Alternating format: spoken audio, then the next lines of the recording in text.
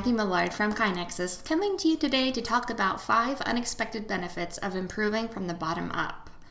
This is something that we've been talking about a lot internally here at KaiNexus, the 5 things that you need to spread an improvement culture. Those 5 things being bottom-up improvement, top-down improvement, strategy deployment, visual management, and coaching.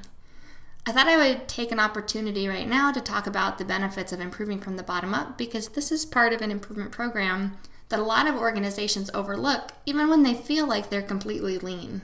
All right, let's dive right in. What are the traits you look for when you hire new employees?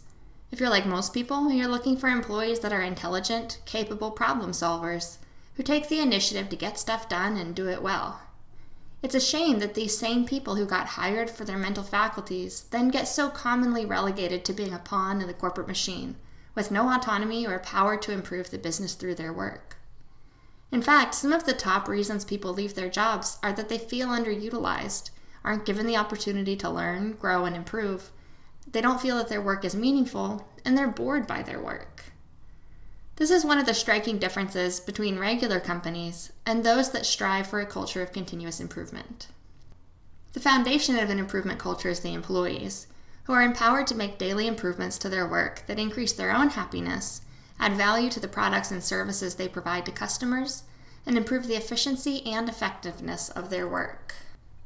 Employees in a culture of improvement are engaged in their work. They know their work is valued by their employer.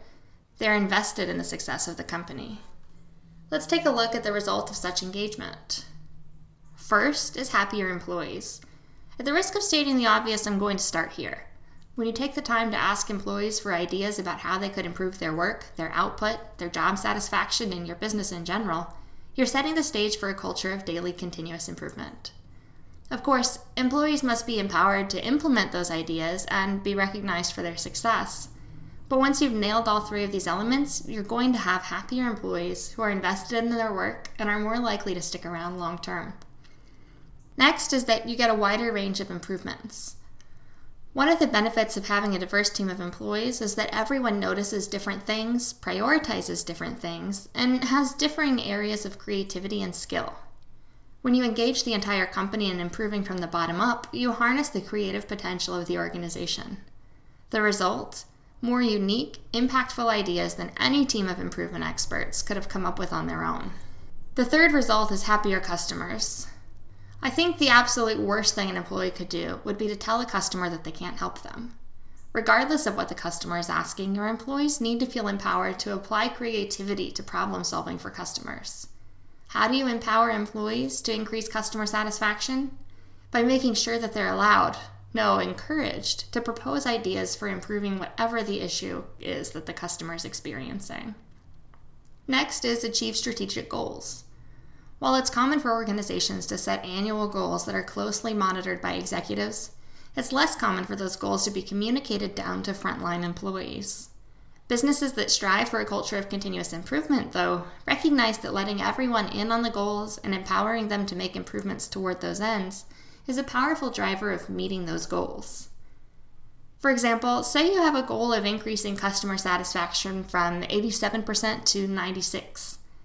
Engaging the people who actually interact with customers and drive that satisfaction number and coming up with ideas to improve it gives you a much better shot at reaching the goal.